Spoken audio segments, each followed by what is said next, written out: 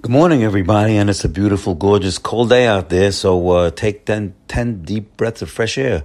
But breathe through your nose, because when you breathe through your nose, it'll warm up the air. You have hairs in your nose, mucus in your nose. The air doesn't go directly to your lungs. It goes in concentric circles all the way down until it finally hits your lungs, because cold air is not really advantageous to the lungs directly. So try not to breathe through your mouth, but breathe through your nose. But still, take those 10 breaths of fresh air. It'll oxygenate your blood. It'll bring up your spirits for sure.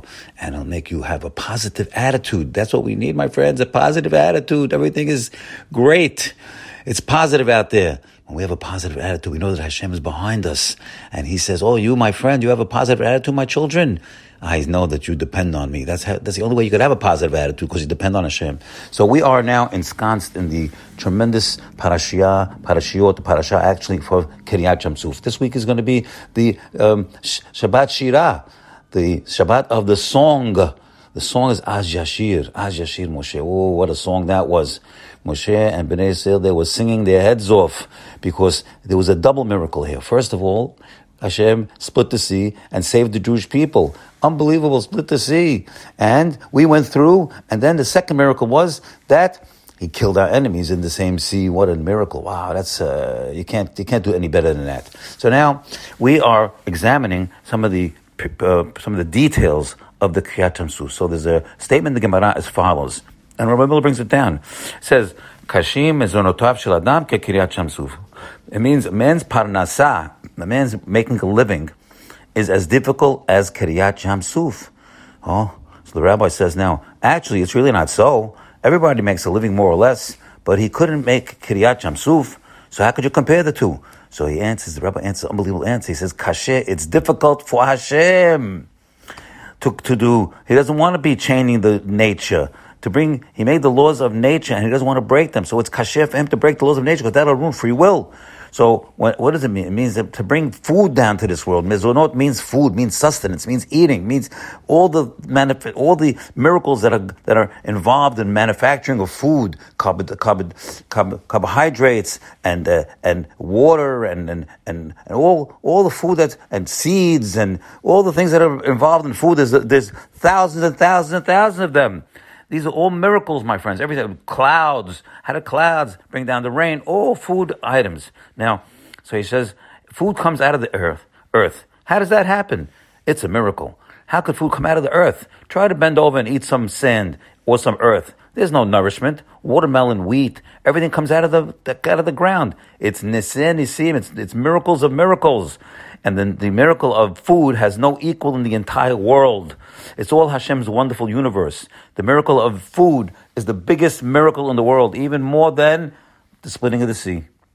Like it says, we're going to read it every Shabbat. We say the Hallel Gadol. We say, Hodu la Hashem ki tov, ki olam hasdo. That's the first one. Actually, that one is a tremendous. Hodu lam ki tov is equating tov and hesed. Hodu Hashem is tov, and He's kindliness. So we see over here right off the bat that when it says the goodness of Hashem and the kindliness of Hashem, they're synonymous. They're one and the same thing. So now it further goes on in the Hallel Gadol, and he brings many. He says Rokal Tzaramayim. He makes the luminaries look powerful, very powerful items here, and he kills the Egyptians with their own firstborn, and he kills their firstborn, and he takes out the Jewish people in a strong hand. Now he says, and he splits and he splits the sea into many sections. Like we know, the sea was split, not just one section, many sections, and the Jewish people went, each one in its own section, in their own shevet, they went in their own section, and he brought